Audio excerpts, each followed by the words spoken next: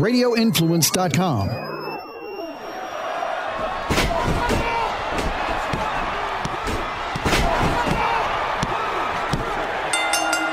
You are sitting ringside with David Penzer on Radio Influence.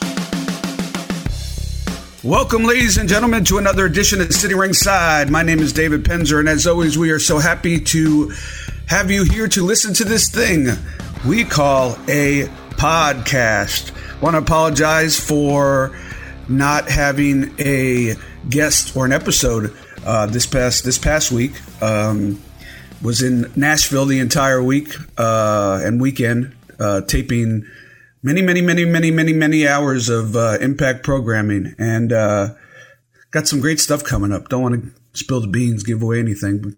By the way, we will be joined just a little bit by the one and only Chris Jericho, the demo god, to talk about The Undertaker, who just recently retired, to talk about AEW, Fozzy, his dinner debonair scene with MJF, his feud with Orange Cassidy, and a lot of other great stuff. Great inside info from one of the best in the game. So stand by for that. Also want to wish you guys a belated happy Thanksgiving. Crazy year. But for those who stuck with me, I am grateful. And we're going to keep doing this for as long as you'll have us. So if you like what you hear, as always, spread the word, tell your friends, leave a review, subscribe, and you can follow me on Twitter at David Penzer. I want to take a moment to talk about something that went down this past week. We lost Bob Ryder.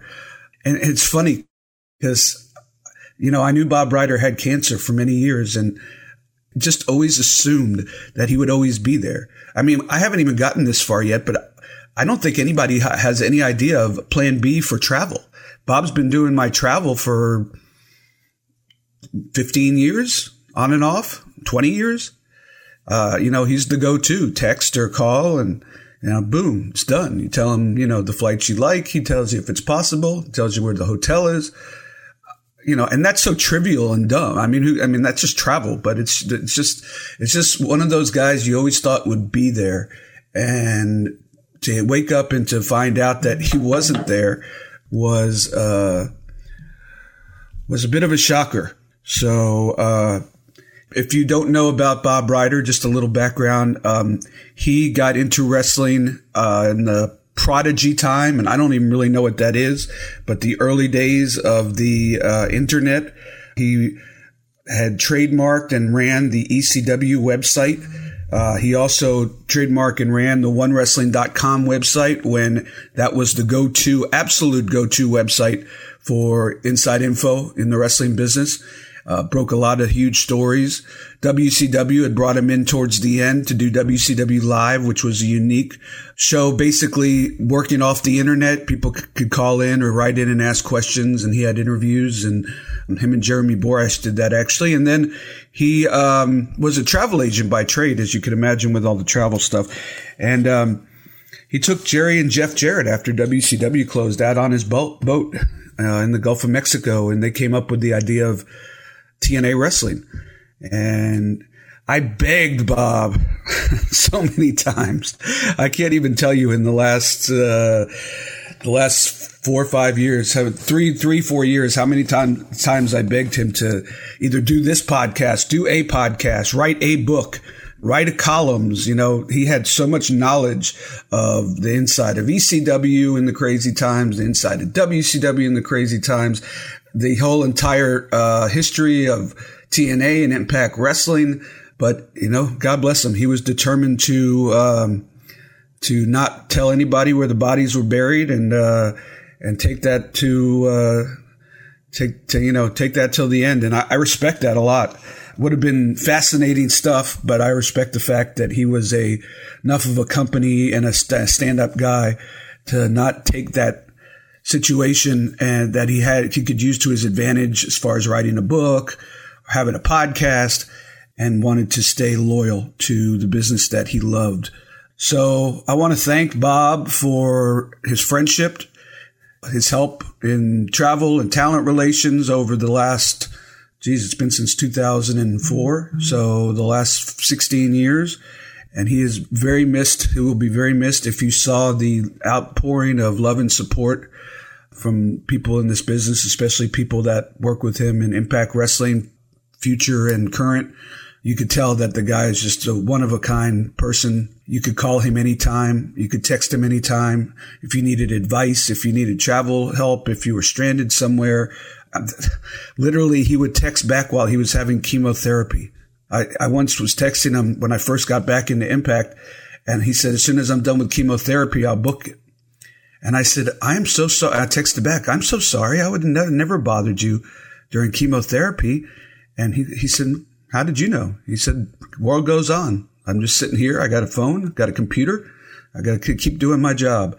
So one of a kind guy. And we, people pass and a lot, and we say that about everybody. And Tracy Smothers was a one of a kind guy in a different way than Bob Ryder was a one of a kind guy. But, Bob, appreciate everything you did. And, it's going to be tough to go on this Impact journey without you, knock on wood. But, I'm sure you'll be there in spirit as you, have always been there to help. So just wanted to say that about Bob Ryder. And with that, ladies and gentlemen, let's bring in this week's guest. Longtime friend, one of the best of all times. He is La Champion. He is the Demo God. He is Chris Jericho. All right, ladies and gentlemen, we are close to Thanksgiving, and I wanted to reach out to my old friend Chris Jericho. As you know, The Undertaker retired in a rather elaborate ceremony about a week ago. I never met The Undertaker. I met him when he was Mean Mark in WCW, but I really never got a chance to know him. And I know that nobody knows Undertaker like you do. So I wanted to talk a little bit about The Undertaker's retirement. We could talk about Winter is Coming this Wednesday on TNT. You're going to wrestle Frankie Kazarian. Chris Jericho, welcome to City Ringside. I'm just going on and on. I know you don't even need a guest anymore. Just talk for like 45 minutes as the intro, and I say hi, and there's your show. Done. There you go. We can do that every week. So I'm assuming that because I saw that you never wrestled Christopher Daniels, which I found fascinating, but I guess if you think about it, not surprising. I'm assuming that this Wednesday at Winter is Coming on TNT, 8 o'clock, that you're going to wrestle Kazarian for the very first time as well? Well, not necessarily. I've wrestled Frankie twice in tag matches, but this will be the first one-on-one match we've ever had. Which, once again, same with Chris last week, that I'd never touched Chris ever. I think we had one tag team match with me and Frankie last year, and then this one that we just had last week. So both those guys I haven't had a lot of ring time with. Zero when it came to Chris up until last week, which is so funny when you think about the fact that, he's been in the business for 27 years, and I've been in the business for 30 years, and Frankie's not too far behind that. But like you said, we were never in the same company. Frankie was in WWE briefly, and then he got fired because he wouldn't cut his hair. I remember that. Now his hair is short. Yeah. And Chris and I were just always in different companies, never crossed paths in Japan or anywhere. So, and it's one of those things in AEW that, because I'm so much in charge of my own booking, that when I watch the show, and Chris as well, but there's not a more underrated guy in AEW, and maybe even in the wrestling business, than Frankie Kazarian. That guy has a great match every week. Doesn't matter if he's on Dynamite, if he's on Dark, if he's in a single match or a multi-team match, whatever it may be, he brings it every night. So when I saw that, I'm like, man, I'd really like to have a match with him. So that's kind of how this whole storyline was started, and then kind of tie in Chris Daniels as well. So it's always cool when you find guys that have been around for such a long time that you've never even touched. It's like finding this rare piece of gold if you're coal mining or something, where you just say, I can't believe this has been here all this time, and I've never come into contact before. So it's gonna be a fun couple of weeks for sure. Yeah, it's amazing that two great talents like you and Christopher Daniels, and I agree with you on Frankie's, was one of my favorite wrestlers, and him and Chris both in Impact Wrestling, which was TNA at the time for sure. It's funny you mentioned booking your own angles, because I want to get back to that a little bit later. if that's okay. But I wanted to talk, like I mentioned in the open, about The Undertaker. What an amazing career, man. You wrote, or you didn't write, you recorded a YouTube video, but I'm reading it. He was one of the most intimidating, most committed characters and performers of all time. You also call him the Fonz, which I find hysterical. Talk to me a little bit about The Undertaker as a character and then also as a locker room leader. Well, I mean, he's one of those guys. It's unbelievable to think that Undertaker and Jericho never had a single match on pay-per-view. And I think we only had 2 single matches on TV ever. And the first one was after I'd been there maybe 10 years or so. We just never crossed paths. He was always like on SmackDown when I was on Raw and vice versa. You know, the matches, the one single match we had was great. And we had, a great Elimination Chamber match and a couple other great kind of multi-team matches. But we never had that great singles match, which is one of those things that it kind of blows my mind that was never booked, because he's another one of those guys, like I just mentioned with Frankie and Chris. The first time I ever locked up with him was I'd already been in the business for 20 years, and I couldn't believe how good he was. And obviously, it's not a secret how good he is, but I'd never experienced that. I think he felt the same way. And I just can't believe that never led to us doing something more involved. But definitely behind the scenes, one of the, like I call him the Fonz because he's the epitome of cool. And he's also the epitome of a guy who, when time comes, he can lay the hammer down and get the respect and get things in order, kind of like the Fonz. Cool it, hit the damn jukebox and it stops making noise sort of thing. And that's kind of the Undertaker. Everybody respects the Undertaker. Guys like to consider themselves locker room leaders. A lot of guys even claim to be locker room leaders. No real locker room leader says that they're the locker room leader. They just are, and everybody knows it. And I don't care if you're, JBL in the height of being a bully, or, Brock Lesnar or Triple H or whoever it is. The buck kind of always stops with the Undertaker, and just a pleasure to be around. But also in the ring, one of the greatest characters of all time. And I put Kane in that category as well, because they completely know what their characters are and what their gimmick is. It's one of those things, like when you're standing in the ring and you hear that, I call it the Taco Bell gong, dong. When you hear that and the lights are out, you really do get goosebumps, because he comes to the ring very stoically, very seriously. This is no joke. There's no fucking around. And even to the point where if you watch him walk, he never turns his head. He only turns his whole body. That's how he turns everything. When he walks up the step, he stops and turns, and then he stops and turns. Like, it's really committed to everything that he does. And for a guy that big to work like he does, whatever you want to say, and incorporate that character, which on paper, okay, you're a dead man. It's like, what? In lesser hands, it could have been a one-and-done gimmick, a Mantor or something like that. Instead, he ends up being one of the greatest characters, if not the greatest character in WWE history. So all those things are kind of incorporated into what The Undertaker is. And it definitely is the end of an era when he's done and retired, because you won't see another guy like that. You can't see another guy like that because times have changed so much. Did you ever lobby to wrestle him at WrestleMania? I was, off the top of my head, I was like, sure, they wrestled at WrestleMania. And then I got to thinking about it, and I'm like, I don't think they ever did. And then I researched it, and you didn't. Did you ever try to make that happen, or just never happened? It just never happened. And like I said, it wasn't one of those things where they were keeping us apart or where it didn't fit. It's just that we always had other stories going on. Probably my greatest storyline in WWE was against Shawn Michaels. And the only other thing at the time that was just as good on the other show was Edge versus Undertaker. So that was a good, just for example, 8-month angle where he's on SmackDown and we're on Raw or whatever it was, and you're not ever interacting. And so if you look through my WrestleManias, if I was doing something important, usually he was too. It's not like there's any shortage for The Undertaker, and it just never crossed paths to where it was Jericho and Undertaker. I always said, like, it was Kevin Owens one year because we had a story, or CM Punk because we had a big story, or, the year it was Fandango, maybe that could have been the year we did it. But, we were kind of always in the Chris Jericho that you're talking to now was very rarely the Chris Jericho in WWE. I mean, there was times when I was the top of the top, but that's when I was working with Shawn and I was working, along that line. But other than that, Undertaker was always kind of the top of the top, and I was kind of wavering up and down, never in between. If Undertaker was still there and I went back today and challenged him to WrestleMania next year, that would be one of the biggest matches you could have. But that's because of the work that I've done over the last 4 years. So it was never really seen as the main event.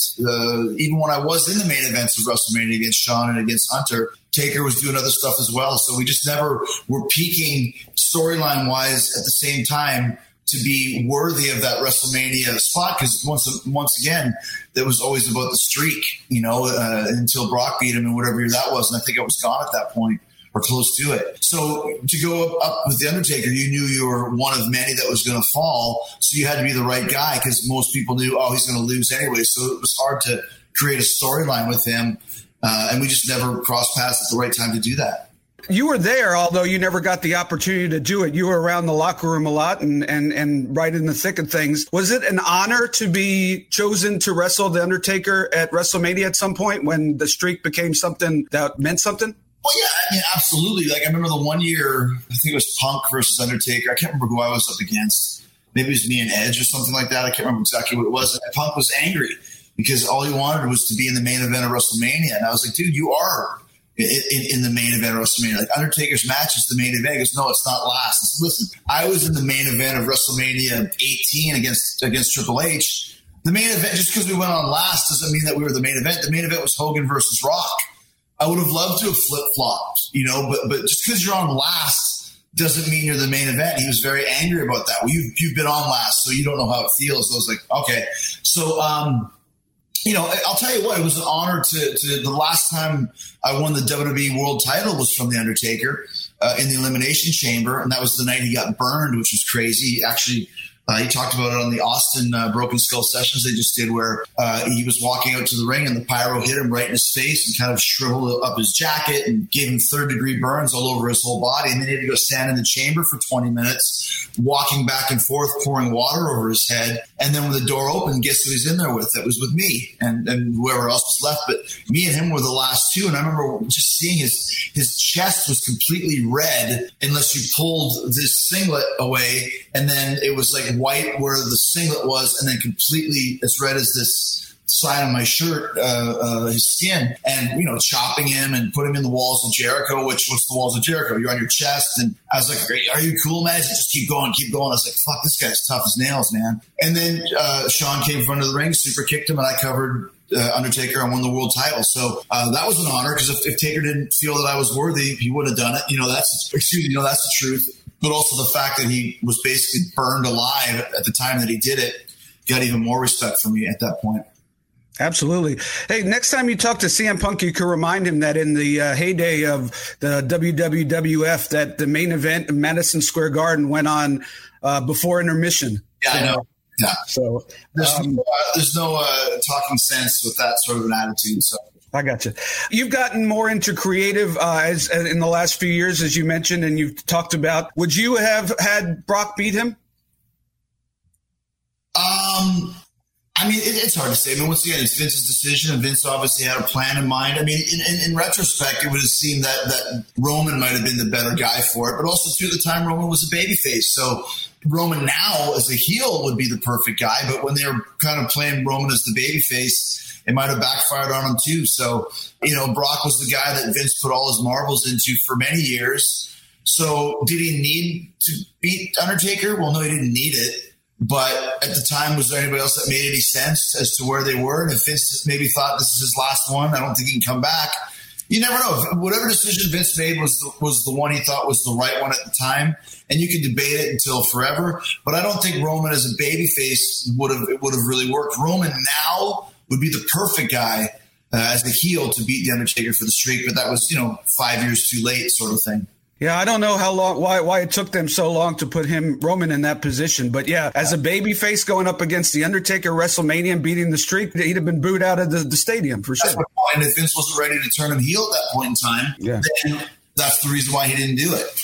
So it's always easy to be armchair booker and to decide what's right and what's wrong. But you have to understand that Vince goes by what he feels and what's right and what's wrong for the company at that point in time. So what was right in 2015 or whatever that was might seem ridiculous in 2020. But during that week, during that day, maybe Vince thought this is the only way to do it. This is the best way to do it. And this is the way we're going to do it. And that's what they did.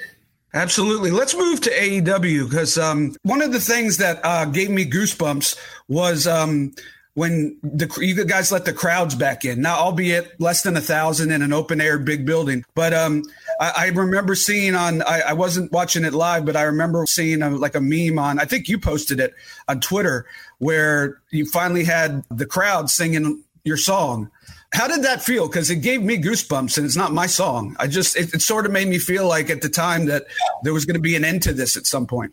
Well, that's the thing. I mean, here's the crazy thing is that we have been a company without fans longer than we were a company with fans, which is so crazy to think. And the first time people ever sang Judas was on the Jericho cruise, which was January 22nd, around that time frame. So fast forward 6 weeks later, and now we have no fans in the crowd. So people just started singing Judas on their own.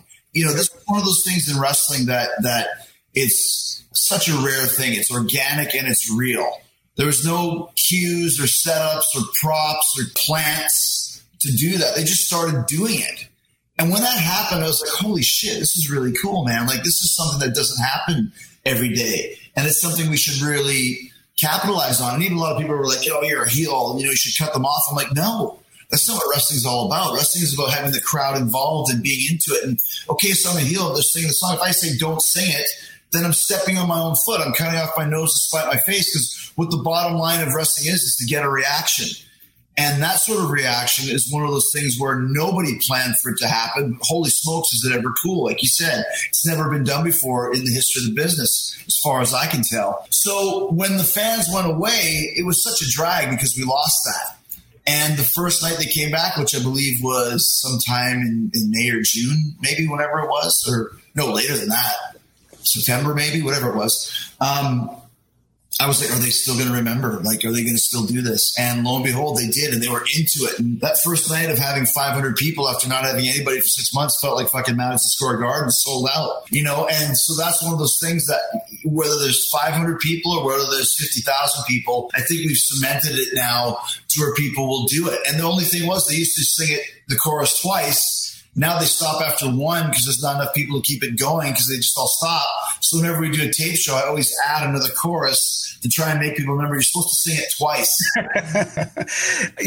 I don't know how often you listen to this podcast, if at all, but one of the things that I talk about on a regular basis is how the organic things that happen in this business are the things you got that are special, which always, not to get back to Vince, but it always blew my mind how he would run from those things. Rusev Day was organic, and he ran from it. I don't get that, but cool that they let you guys run with it. And it's funny, as you know, because you got him tickets, my youngest son went to the pay-per-view, and we texted a little bit and stuff. But last night as we taped this, it was Thanksgiving, and he was here for the first time I talked to him in person. So I asked, I was asking about the show. He said it was great. He loved it, great seats. And I said, did you sing along to Judas? He goes, on the top of my fucking lungs, I did, and I enjoyed every minute of it. Yeah, like I said, it's one of those things you mentioned, the organic thing of Rusev Day or the yes chants, the what chants, all that stuff. When they happen, you just got to go with it. But this is the first time it's ever happened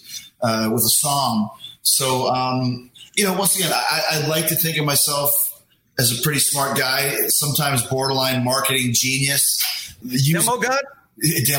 But using Judas, the reason why I use Judas is because my first match away from WWE ever was at the Tokyo Dome, and we've been trying to get Fozzy to Japan for years, and we just can't get over there for whatever reason. So I thought, well, if I use my song for the ring entrance, well, at least 50,000 people will hear it. Someone sooner or later is going to have to fucking bring us over here. Well, they didn't yet, but here now we have this whole other thing from New Japan that went to AEW. And the cool thing is it's really continuing to spike the song streams and iTunes to the point where, and this is really cool, we're getting very close over the next probably 6 months to where Judas is going to go gold. Wow. As you know, Dave, a gold record in this day and age, it's almost impossible. And it's not based on sales. A gold record before was 500,000 units. And this is just for the song, not for the album. But now it's based on 75 million streams. Oh, it is? I assumed it was 500,000 streams. No, 75 million? 75. So just goes to show a quick segue into the record business for anybody who's into music here. What used to get you a gold record was 500,000 sales. Now would get to the same amount of revenue, I would assume. The same award of this gold album is $75 million. So that shows how the difference in the record business is nowadays. So I'm assuming platinum is 150 million downloads? I would guess. I don't know. Yeah. I mean, maybe. And there are people that get that. But for us to be getting close to 75 million streams, a lot of that's, once again, that's on the back of using it in AEW, where it's on national TV every week. So, I never thought I'd have a gold album, and that'll be the next step for us. We got to get, once you get that gold album hung up, we got to get a picture, me and you, behind that gold, in front of that gold album. That's super, super cool. I'm marking out for that, as we both are, both music marked. So that's super cool to have a gold album. Congratulations. I would assume, by the way, that once you could start touring again, that based on the popularity of the song and the show, that you're going to probably be playing bigger venues, more fans. Well, I mean, once again, the popularity of Dynamite is different from the popularity of Fozzy. They're completely different things. That's always the way it is. But, I mean, we've had this tour booked. We were supposed to go out in April May of this year. Like, I moved to July, August, got moved to October, November. Now it's April, May again. And I'm like, why don't we just cancel? It's like nobody wants to cancel. Nobody's getting refunds for tickets. Promoters aren't canceling the gigs. And those shows were all sold out, and they sold out quick. So it was definitely our biggest tour. So once again, who knows what the momentum is going to be like a year later.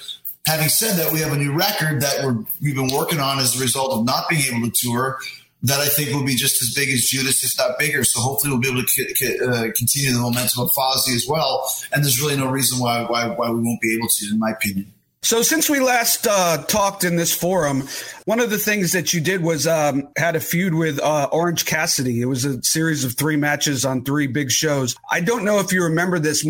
As you know, both of my kids are huge AEW fans, and both are huge Orange Cassidy fans. When I was your realtor, they kept wanting me to ask you what you thought of him, because I didn't really get it at the time. I finally got an opportunity to ask you, I think when we taped the last podcast, and you really were positive about the guy and sort of got me in the right frame and just said, look, if something's over, run with it. Why question why it's over, which is 100% true. Talk to me about working with him, especially in front of no fans. It would have been so fun to work with him in front of fans, I imagine. Yeah, I mean, once again, I did 14 weeks with Orange, which is, it's another guy that I saw, much like we mentioned about Frankie Kazarian earlier. Like, this guy's just really unique and he's really good. And a lot of people were bagging on him because of his gimmick, but those are people who don't understand what real wrestling really is. I mean, the concept of wrestling is to get over and to do that in any way you can. And Brian Pillman told me 25 years ago, if you want to make it in this business, you got to do something different. That's what Orange did. So at first I didn't like it. I thought it was lazy, thought it was stupid. Then I pulled my head out of my ass and I was like, what's the appeal here? And I realized this guy's a genius. Like, he's done the exact opposite. And meanwhile, he can do all the stuff, but he's the exact opposite of pulling it all back and creating this whole kind of lazy guy character that people responded to and loved. So I was like, you know what? That's really smart. Let me see if I can help this guy and we can use him more in a main event spot. And more importantly, we can, let's expand his palette a bit, and so we did 14 weeks together and it was great, but there was no fans for any of those weeks. I think the fans came in the next week, which is a little bit of a shame. But what are you going to do? You know what I mean? Like, you can only put stuff off for so long. And we realized that, listen, this fucking pandemic isn't ending, but this show isn't ending either. So we need to continue to create ratings and do stuff that people are going to want to be a part of. So once again, would it have been better if there were fans? Absolutely. Was it still pretty badass when there was no fans? Absolutely. It still drew great ratings. Mimosa Mayhem on paper was a ridiculous concept, and then we actually did the match, and it was a lot of fun to where now everybody wants to do one. So, and that's what wrestling is: be creative, be unique, and also play with the cards that you're dealt. And I love listening to the fucking guys, who we're talking about that are bearing everything about us. Listen, we're in the middle of a pandemic and we've kept our demos up and we've kept our numbers up, not as high as they could have been, but the demos sure are. There's a reason for that, because we are taking some chances and doing some things that we wouldn't be doing if there was 5,000 people there a night, because we have no choice. We're all in this together. So you can sit back and complain about it and bitch about it, or you can just take advantage of what we're given and do the best you can. And that's what we've done. So I was really happy with the program I did with Orange Cassidy. Hopefully I can revisit at some point when there are fans. But even if not, I think that program did exactly what great stories are supposed to do. At the end of it, both of us were bigger stars than we were at the beginning of it. I will never. First of all, I heard he had the top 2 selling T-shirts on Pro Wrestling Tees this year. So something more. Does that piss you off on a personal level? Kind of not piss you off, but no, not at all. When we were feuding, he had number 1 and I was number 2.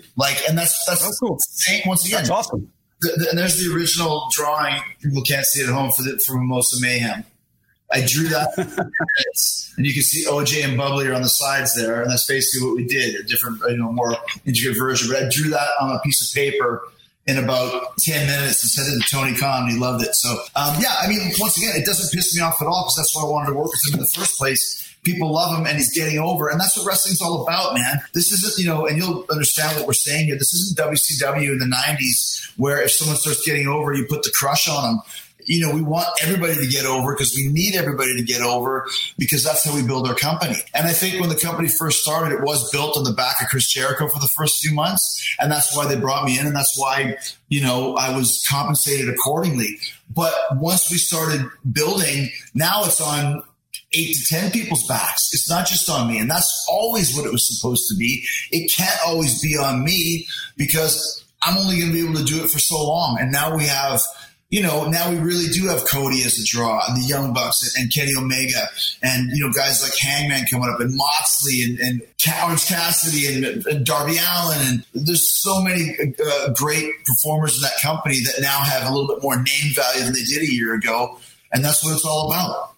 Sure, that's what TV is for, and you guys have taken advantage of it. It's funny you mentioned that about anything. You could do anything in a pandemic in wrestling. I went on a tangent about that. It was around the time that they did Raw Underground. You guys, and we're going to talk about this in a minute if that's okay, but you guys did your song and dance routine with MJF.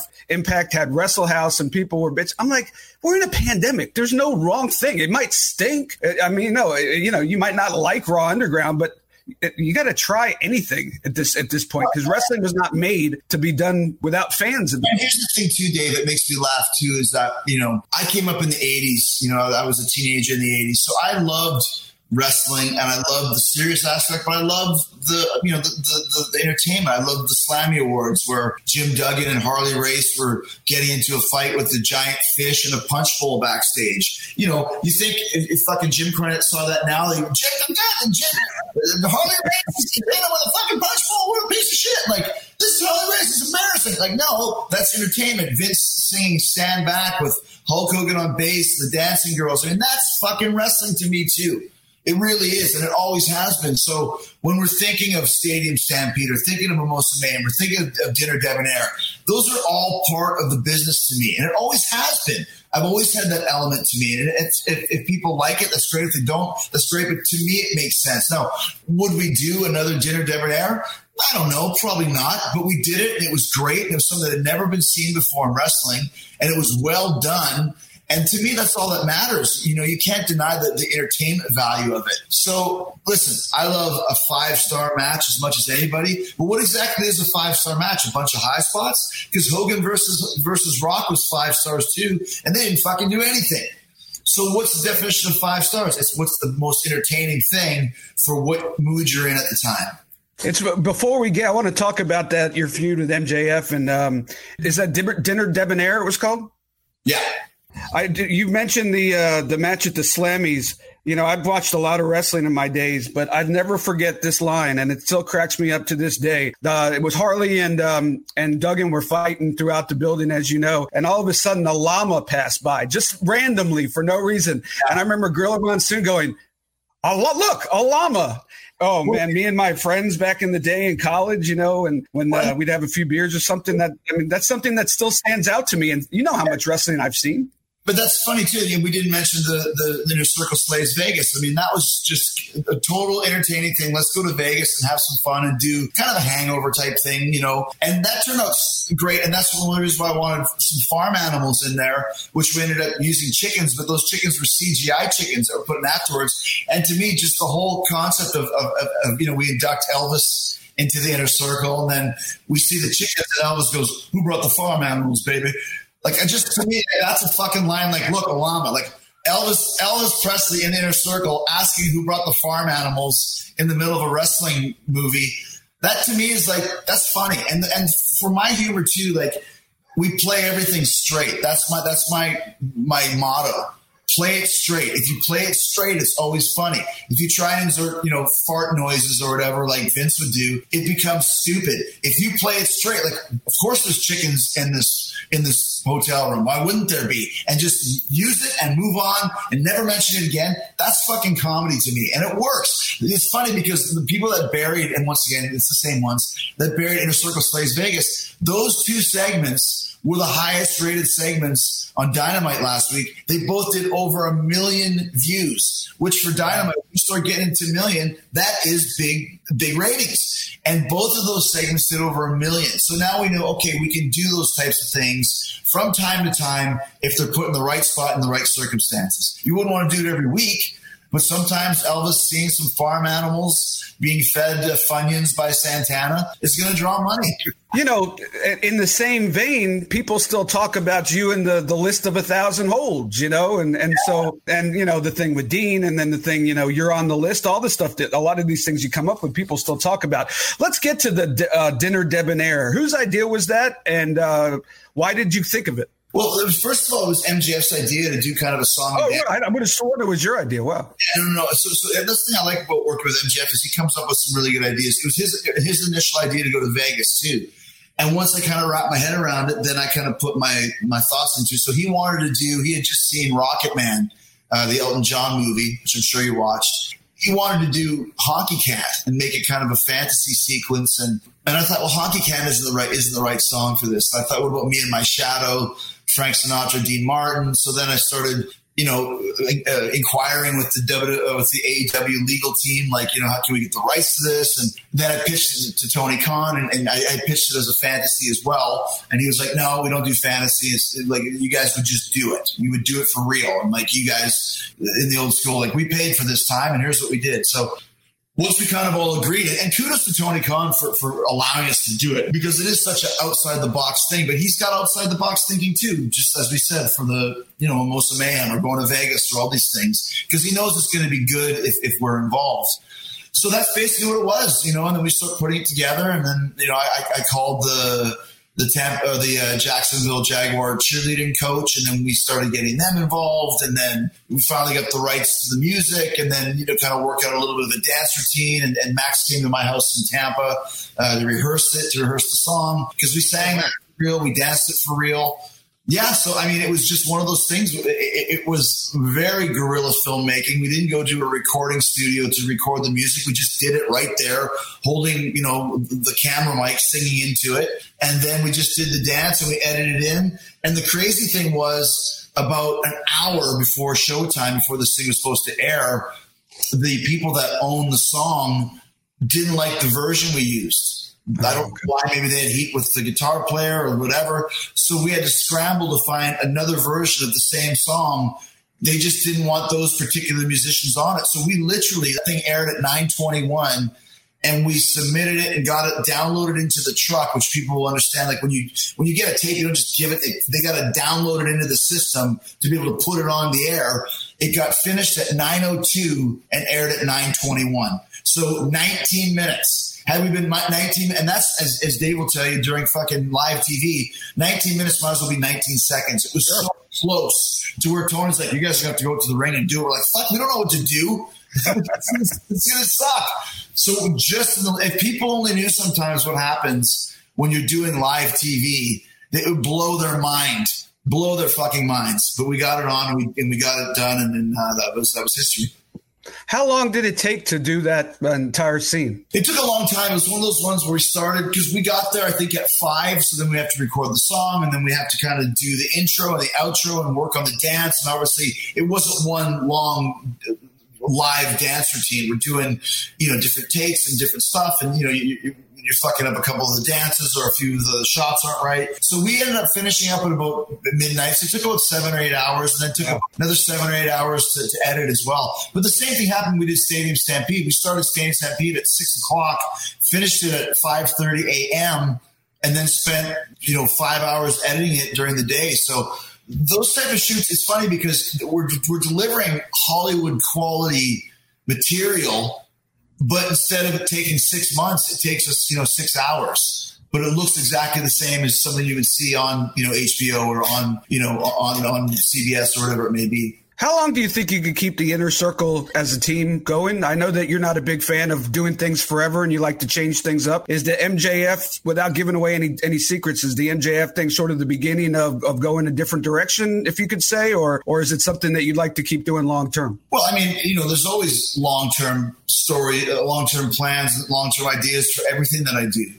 If you look at all my feuds since I came to AEW, I mean, Cody, that was about 10 weeks, and Moxley was about 12 weeks. Orange Cassidy was 14. I mean, the fucking Young Bucks, Inner Circle versus the Elite, lasted from October 2nd all the way to May 25th, whenever Stadium Stampede was. So the Inner Circle is one of those rare things. It's like I didn't know those guys besides Hager, who I hadn't seen much over the years prior. And then suddenly we get together after a week or two. It's like we just look fucking, we look cool. It looks like Guns N' Roses in 1987, where everybody's got a little bit of a different look, but they just look like a badass team of fucking dudes, right? And so in AEW, as I'm sure you've noticed, there's now a lot of factions. So everybody's in a faction, but we were the first. And, a lot of times people want to start turning heel or turning babyface or whatever. So, I mean, there's always the option of what we can do to keep things fresh. And obviously putting MJF and Wardlow in there is one of those things, but there's always a long-term story to it. And this story between Max and I think began at the beginning of September, the day after Mimosa Mayhem. So it's already been going for 3 months and you didn't even realize it yet. So it could go another 3 months. It could go another 6 months. It all depends on how the plans that we have go. And we're constantly switching and changing. I just changed a whole bunch of stuff last week because it wasn't what I was feeling when I first came up with it. But we have stuff planned, all the way until May at this point. What the twists and turns are, that's for you to find out. But sure, it's all going to be interesting and fun and exciting. And there'll be a few plot holes here and there, but I work very hard to make sure there aren't any. And of course, too, then we also have Tony's rule of no hidden cameras backstage. So that forces us to have to expand our ideas as well, because we can't do the typical wrestling of just, if you and I are conspiring and you and me are conspiring against Malenko, like Malenko doesn't watch the show, so he doesn't see it. Like Tony doesn't like that. We've even pointed that out. I mean, when MJF both call each other losers, and the next week I said, "You called me a loser. I saw you call me a loser on TV." And then that's kind of, we've now set those rules, which are the rules that Tony gave us, which are great, but it really limits how you can kind of do things behind the scenes. But overall, I think people are going to really enjoy it. Once again, what we have planned is something that I don't think anybody is going to guess, or maybe they will, but that's for you to find out when the time is right. For sure. That's what this business is all about. And I'm looking forward to it as much as anybody. You mentioned the reason I asked this is because there was something, I don't know if this is true or not, but I saw something on Twitter that said that you had mentioned all the different factions, and something that said you had spoke up in a production meeting about, maybe making sure one faction looks at what the other faction's doing so you don't repeat yourself. I don't know if there's any truth to that, but the fact that you were in a production meeting got me thinking. I'm just wondering how involved you are in the big picture of, Cody's storyline and the Young Bucks storyline, or is it just Chris Jericho and what you're doing, and you let the others do the creative for the other? Well, it pretty much is that. It kind of, everyone's sort of in control of their own stuff, at least the big names, the big wigs. I would like to see more of an overlying, plan for what everybody's going to be doing. And maybe the EVPs have that. But to me, it's like I worry about my stuff. And then if people ask, their opinions, my opinions and other stuff, that's fine. But I can't really, weigh in too much about what the Young Bucks are doing or what Kenny's doing unless they're doing it with me. And I think that's kind of the way it's worked so far. And I think that also kind of goes to our initial motto of not having writers or anything like that. And I mentioned that it'd be cool to have something that would kind of keep some of the details in line. But all that stuff will come. We've been doing this for a year with 90% of the roster who had never had live TV, and yet, we're drawing 1 million viewers a week at different points and then doing these great numbers. So I think it's been going along fairly well. It can always be better. It can always be worse. But I think as we continue to grow, we'll see. We need more work on this. and maybe this doesn't need to be as overblown as we've been making it. So the good news is we have a lot of unjaded, unbiased creative minds. And we're also very, very, very cognizant of what we call in wrestling snaky. You'll know what that means. We don't have any snaky. That means, going behind people's backs and trying to talk shit. And we don't want that. We don't like it. And obviously it's wrestling. There's going to be a few comments. This guy pissed me off, or that guy's over the line, or what the fuck is this guy doing? But there's no concerted effort to try and bury somebody. We realize we're a team and we all have to work together to really make a name for ourselves. I don't even want to say to compete with WWE, because that's not what we're doing. We have to work very hard to make a name for ourselves and make a product that people want to see, that will pay money to see. And the best way to do that is with a united front and not burying each other behind their backs. Yeah, I mean, I don't know how it is in WWE, obviously, but if WCW didn't teach everybody that, then nobody learned anything, quite frankly. And I was there, so I know. And I'm one of the few that can tell you that. And Dustin Rhodes is one of the few that can tell you that. And Cody Rhodes is one of the few. So and once again, we're really, really, really keeping an eye on that and making sure that doesn't happen. There's no reason for it to. Absolutely not. If everybody works together as a team, and it's a cliche, as you could say, but it's much more positive of a product, and it doesn't take a rocket scientist to figure that out. Hey, you jumped into color commentary right at the beginning of the pandemic, and it's really taken off. The numbers have been great. Is that something you were looking to do maybe when your career is over, or did you just kind of fall into it with the pandemic and some of the guys not traveling at the beginning? Yeah, I mean, basically what happened was, and your answer is kind of yes and no. I mean, I thought I could probably do that. I had done a few matches here and there, which I thought were always kind of cool, but it's different doing a whole show. And what happened was, when we got shut down in Florida right off the bat, we had 24 hours to film 6 weeks of TV. So we went to QT Marshall's school in Atlanta.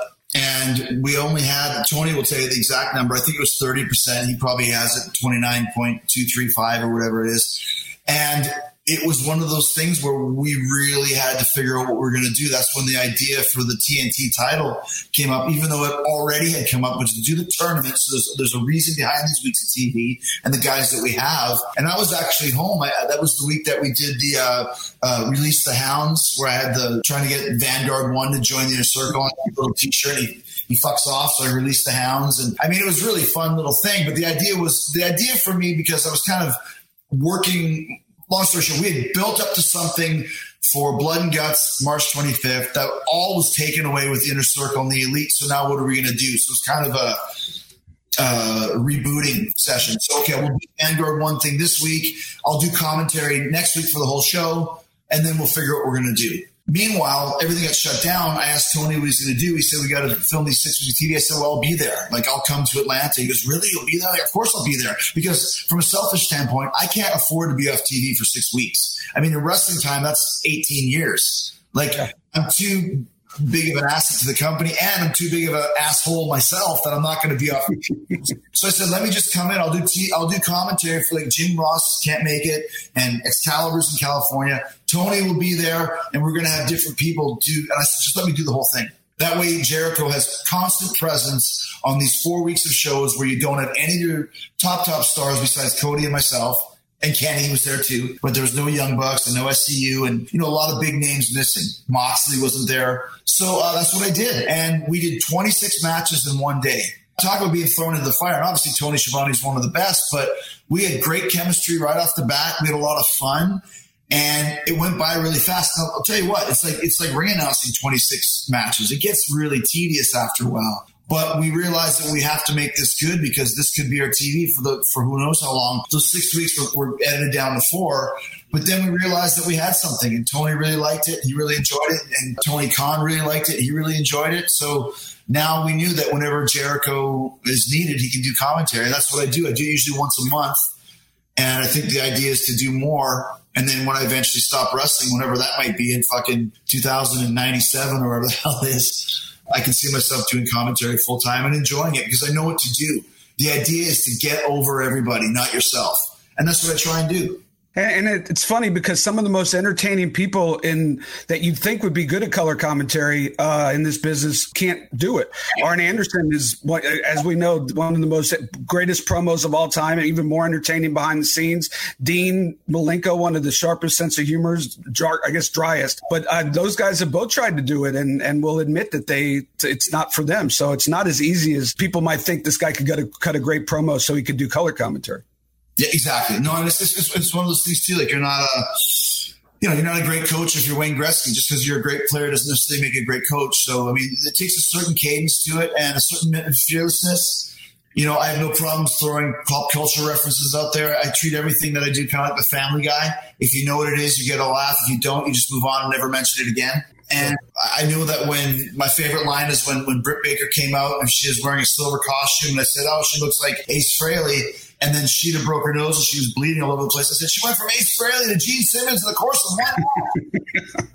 That's a great line. So I saw Clint Bobsky made a little appearance cameo. How is it to embrace Mr. Bobsky again? Yeah, it was fun. Considering that I tried to have you banned from or try to get you barred from the first one, try to pull you off the show. That's what it was. I love those guys. And, Clint Bobsky is such a ridiculous character to play, especially in that world. So it was fun to do. I trademarked the name, which I was very surprised that nobody in WWE had done that already. It's a character I've been using since I was 18 years old. So it kind of is my guy. And I think there'll be more opportunities for Clint in the future. I hope so, yeah. And I should have taken the $1,000, but that's a whole different story. I think it was $2,500 at first. Oh, God. I don't even know. I'm gonna skip past that. Hey, just to wrap things up, you've talked about the future of Fozzy. You've talked a lot about AEW. Talk to me about you mentioned earlier the Jericho cruise. I know that it was sold out, and I know that this has been a real something that you put a lot of heart and soul and time into, and wasn't exactly like an overnight success like everything, a lot of other things that you've done in your career. So, with the pandemic and all that, update the fans on the future of the Jericho cruise? Yeah, I mean, I didn't expect it to be an overnight success. The first year was a success, from a fun standpoint, a concept standpoint. It was a major bomb financially. And we made some changes and fixed that in year 2 to where it was successful in both areas. And we knew that we had something special to the point where we sold it out completely very quickly for the voyage that was supposed to happen in February of this year. Unfortunately, that's not going to happen because of the pandemic. They moved it back to October. So, and I don't see any reason why that won't happen. And, when we're ready to get back going, that's another thing. Once the sold out cruise got postponed, then you have to put all the tickets back into the pot, so to speak, and it's sold out again. So we've sold this one out twice. And people are ready to do stuff and they're ready to have fun. And now they know exactly what the Jericho cruise is. And we have it down to a science. So we're excited, man. It's something that I plan to do for many more years to come. KISS has 10 of them. There's no reason why Jericho can't have 10 of them as well. Oh, no. I would expect it to be a yearly thing once the world gets back to normal. Hey, thank you, Chris, for your time. I really appreciate it. And I'm really psyched that I may be more excited than you are that you're getting a gold record. So congratulations on that. Maybe in 6 months or so, I'll be able to come back and I'll show it to you. So, like I said, to me, that's, it's something about our band is through whatever circumstances, we're now almost a radio band. We have 5 top 30 singles with 3 top 10s. And in that time frame, that's where you really grow your band, which I didn't realize in this day and age that radio is still important. So throw a gold record in there. Suddenly Fozzy's, we're big time, baby. We're big time. You certainly are. Hey, thanks for the time. I know your time is extremely busy. And happy Thanksgiving, Chris, to you and your family. Same to you, dude. Always interesting, fascinating stuff from Chris Jericho. And it's like that having a conversation in his backyard over a couple of drinks, quite frankly. The guy has such an insight for the business and everything that he's involved with and everything he wants to do with AEW, present and future. And it's always fascinating to have him. I texted him afterwards and said, hey, thanks again. He goes, sure, anytime. And I wrote, careful what you wish for, because I'd love to pick his brain once a month. Well, great stuff on Taker, great stuff on AEW, great insight on the wrestling business in the pandemic in 2020. And I thank Chris Jericho for hopping on when we taped it was Thanksgiving weekend. So not a lot of people that would hop on. Not a lot of people in Chris Jericho's orbit that would hop on Thanksgiving weekend. So I really do appreciate that. And spread the word if you liked it. Tell your friends. Go on Twitter. Go on Facebook. You could send positive reviews to websites. I'd really like for this one to be well listened to, because I really appreciate the time he gave me on a holiday weekend. Next week we are looking, and I'm actually was texting in as we were coming back to record the close of this podcast with the one and only Ross Foreman, PR director for Impact Wrestling. I don't know if that's his exact title. And working on and look to have lined up for next week the world's most dangerous man, Ken Shamrock. So I'm looking forward to that. What a career that guy has had. Pioneer in MMA in its infancy, pioneer in TNA in its infancy. Had a run with WWE, now back at Impact. Kind of dabbles in and out of MMA and wrestling. So a lot of great stuff we could ask him. If you have any questions, hit me up on Twitter at David Penzer. If you have any questions for the world's most dangerous man, Ken Shamrock, as we are looking to have him on next week on this very podcast. Again, follow me on Twitter at David Penzer. And you could, if you'd like to buy a City Ringside logo t-shirt, you could help us with the great experiment at ProWrestlingTees.com/David Penzer. We will see you next week. Thanks for listening, as always. Thank you to Chris Jericho. And until next week, I'm still sitting ringside. Follow David Penzer on Twitter at David Penzer. You've been sitting ringside with David Penzer on Radio Influence.